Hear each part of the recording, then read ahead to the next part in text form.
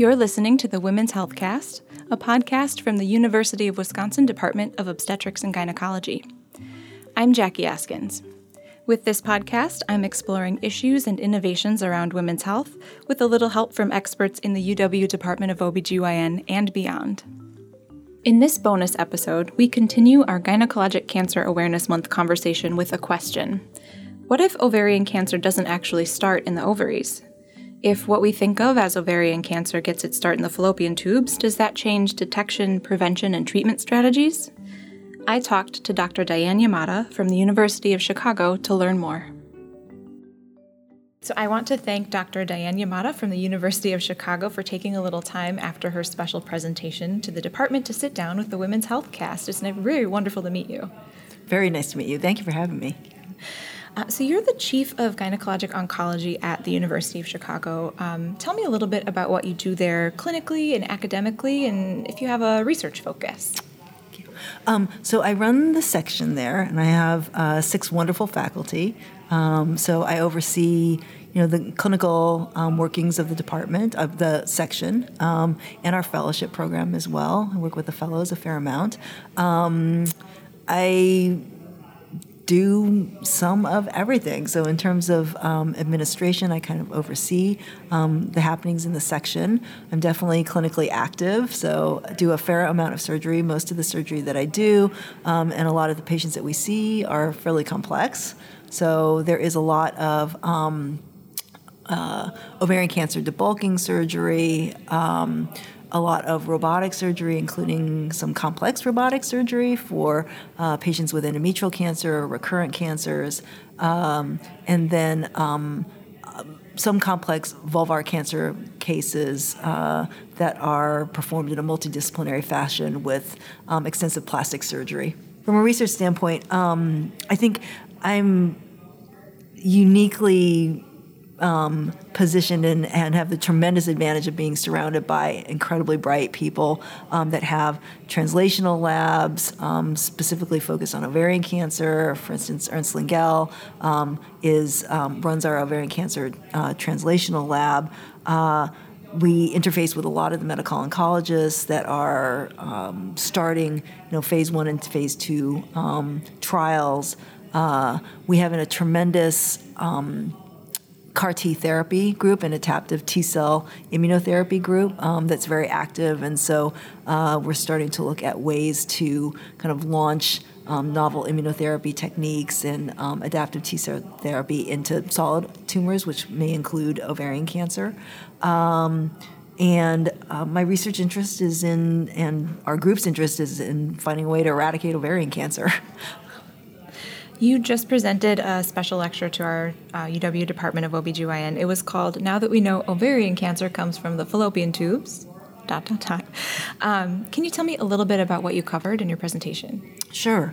So the things that I really wanted to highlight in the presentation were the fact that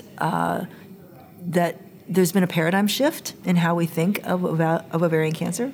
We've always thought of ovarian cancer as arising from the ovary specifically, but we've come to realize, largely as a result of finding that there are genetic mutation carriers that are predisposed to getting quote-unquote ovarian cancer, that some of what we thought was ovarian cancer is really starting in the fallopian tubes. So I really wanted to cover what does that mean to the patient in terms of trying to find these cancers early, in terms of trying to prevent the development of those cancers.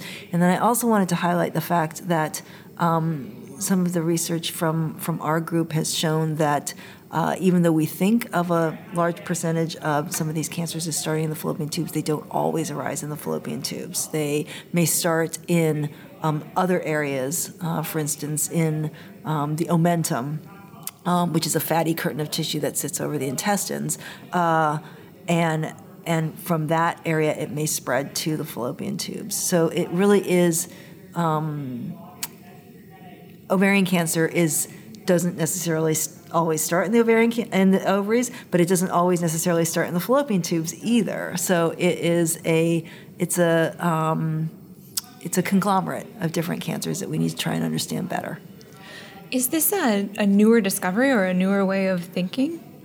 I I think that there's always been the hint that there may be this multifocal phase effect, mainly because, people who are at genetic risk for developing ovarian cancer, even though they've undergone a surgical removal of their tubes and ovaries, they have, and it's a very small percentage, very, very small percentage, but some of those patients can develop what's called a peritoneal cancer later. And I think that we've always thought that perhaps we just missed it initially, and maybe the cancer was there and then started to grow. But based on some of the work that we've done in other studies that have shown that there was nothing there originally, it does raise the question of whether these cancers are arising someplace else. So there have been hints of it before, but nothing I think that's been studied as rigorously as recently. You mentioned genetic predisposition. Does that include BRCA mutations? Yes, it most definitely includes people who have inherited a BRCA mutation, but it also includes other genes as well that have been discovered in more recent years. And I think that's going to continue to evolve as well as we understand more and learn more about this disease process. So I know in your presentation and then even just a moment ago you mentioned the implications that this knowledge has for lots of aspects of treatment, from detection to treatment to prophylactic treatment. So what does it mean for, what does it mean for detection? Let's start at the beginning part. How does knowing that ovarian cancer might not always actually originate in the ovaries affect the way we start to look for it? Right. So I think there have been some wonderful studies that have been done, large screening studies that have been very rigorously done, looking at the use of ultrasound or the CA-125 blood test, looking for an increase in the level of CA-125 to try and detect these cancers early.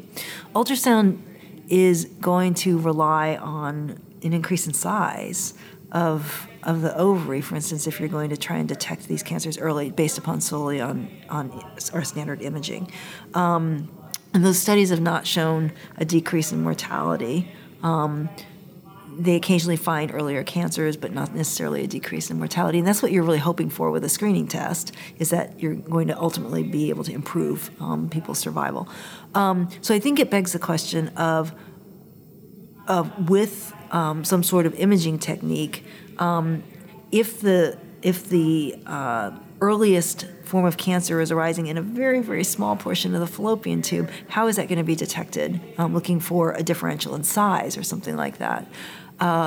So I think that there are a number of groups that are looking at different ways to image the ovaries, not just relying on size, but perhaps differences in vascularity,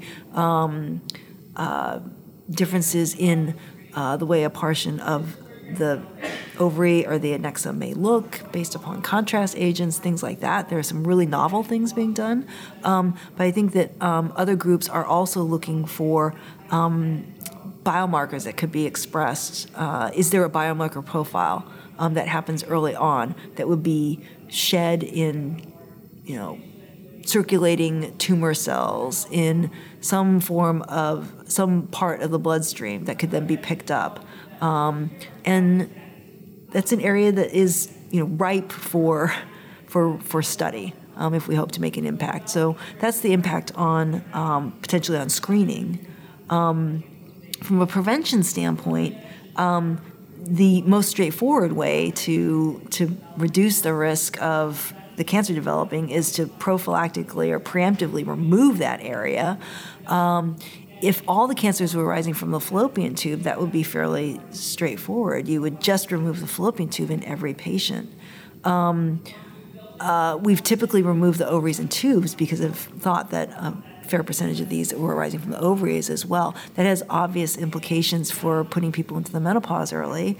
And there's some data showing that the ovaries continue to make other hormones that may be beneficial for cardiovascular disease and things like that, even up to the age of 60, a little bit over 60. So really nailing down where the cancer starts from allows you to perform the most pointed prophylactic surgery that you can.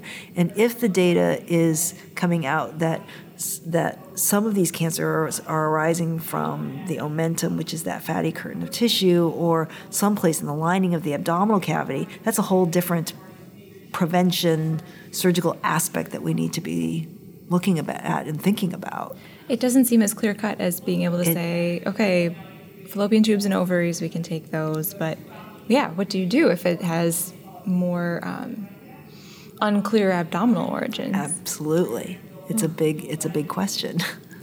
But I just want to say that I think that, the data is clear, particularly in those people that are high risk for the development of cancer, that taking out the tubes and ovaries are going to decrease that ovarian cancer risk by 80%. And that is the best, that is the best risk reduction that we have so far. It's not 100%, but it's far, far better than other modalities that we have. I wanted to ask a couple more questions about the risk reduction surgeries, because you shared some data in your presentation that I thought was really interesting and I hadn't really learned about before, that depending on, at least with what type of BRCA mutation you're presenting with, you might have that prophylactic surgery at a different age. Correct. So the rationale behind that is that, for BRCA1 mutation carriers, because the onset of cancer can be earlier, 40, 50 or so, at 50 it starts to really go up, that you should be doing the prophylactic removal of the tubes and ovaries at age 35 to 40. And for BRCA2 mutation carriers, that surgery should be taking place at 40 to 45. So that obviously puts people into the menopause earlier, and that has effects in terms of hot flashes, vaginal dryness, sexual function, and there are concerns about increased risk of cardiovascular disease and things like that. So instead of going on hormone replacement therapy, which some patients have concerns about, is there the opportunity to take out just the tube if the tube may be the source of a good number of these potential future cancers? And so that's the area that's being studied by a number of different groups, with the theory being that you can undergo the salpingectomy or removal of the tube at an earlier age, and then at a later age have the ovaries removed. The data is being accumulated. Ultimately, what we want to do is prevent the development of cancer and decrease the risk of mortality. The numbers of patients that go on these trials is probably going to be small enough that it's going to be hard to look at that in very, very large numbers initially. So, but it is a very practical form of risk reduction that should be at least discussed with patients. I was sort of curious as you were talking about that, doing the salpingectomy first, the tubes out first, and then following up later with ovaries. And I know that all of the studies that you mentioned, I think, are still going, and there's, we're still waiting to see how they go. But I would imagine there'd have to be an extra level of maybe surveillance or, keeping an eye on if they're leaving the ovaries, which has its own benefits for not disrupting like the hormones that they produce. But you definitely want to keep an eye on them to make sure that cancer doesn't start there. And I guess I'm wondering about that balance, or looking forward as you're seeing these studies go on, if you have any thoughts about the balance there. Yeah, I think it's a really good question, because I think that we, an area that we don't talk about very much is like the anxiety that it causes for patients. I have patients who are long-term survivors of ovarian cancer, and they say, my life is great now. The only time that I really lose sleep and I get really anxious is when I think about those 2 days before I'm coming in to see you, that I get my CA-125 blood test, or I know that I'm going to be going through an exam. It is definitely anxiety-provoking. So I think every group, and I think this in the question and answer period today, it definitely came up that I don't think that there is one set way that these patients are undergoing surveillance. I think that what we generally talk about is doing exams on patients, touching base with the patient to make sure that they're not having any symptoms of recurrent cancer that we could pick up earlier, bloating, pain that they can't explain, things like that. I will tend to do a CA-125 test on these patients, even if they've gone through risk-reducing surgery. That's what's been done in some of the follow-up studies. But understanding that, for that patient who says, listen, this is just way too anxiety-provoking for me, unless you can tell me that this is for sure going to help me, I would rather just come in to see you or come in to see a practitioner and not undergo that. I think that is reasonable. So what happens next? Now that we kind of have this sense that not all ovarian cancers originate in the ovaries, and there's research ongoing, but what do we do now? It's a really good question. I mean, I think that the beauty of being surrounded by really smart people who are, looking at this on the molecular level and clinicians and surgeons who are operating on these people is that there's a lot of crosstalk that goes on between the lab, the operating room, and being able to kind of generate some of the pointed questions that can then be addressed from a research standpoint. So I think that, the different groups, I would imagine, are going to start to kind of delve into whether there are driver mutations that occur that may be specific to areas that are outside the fallopian tube that may that could be initiating agents, and certainly, what are potentially the interacting factors that can occur at that fallopian tube interface that could be potentially be blocked. It raises a whole area of opportunity to kind of look at those interactions that may occur and those driver mutations and interactions between different proteins that can occur to then create an intervention. Thank you so much for joining us today, and thank you for the wonderful lecture. Thank you very much for having me. It was wonderful to be here. Women's Healthcast is a production of the University of Wisconsin-Madison Department of Obstetrics and Gynecology. This episode was produced and engineered by Rob Garza. You can subscribe to Women's Healthcast on iTunes, Podbean, Stitcher, Google Play, or wherever you like to get your podcasts. And of course, you can follow us on Twitter, Instagram, and Facebook at WhiskOBGYN. Please let us know how we're doing.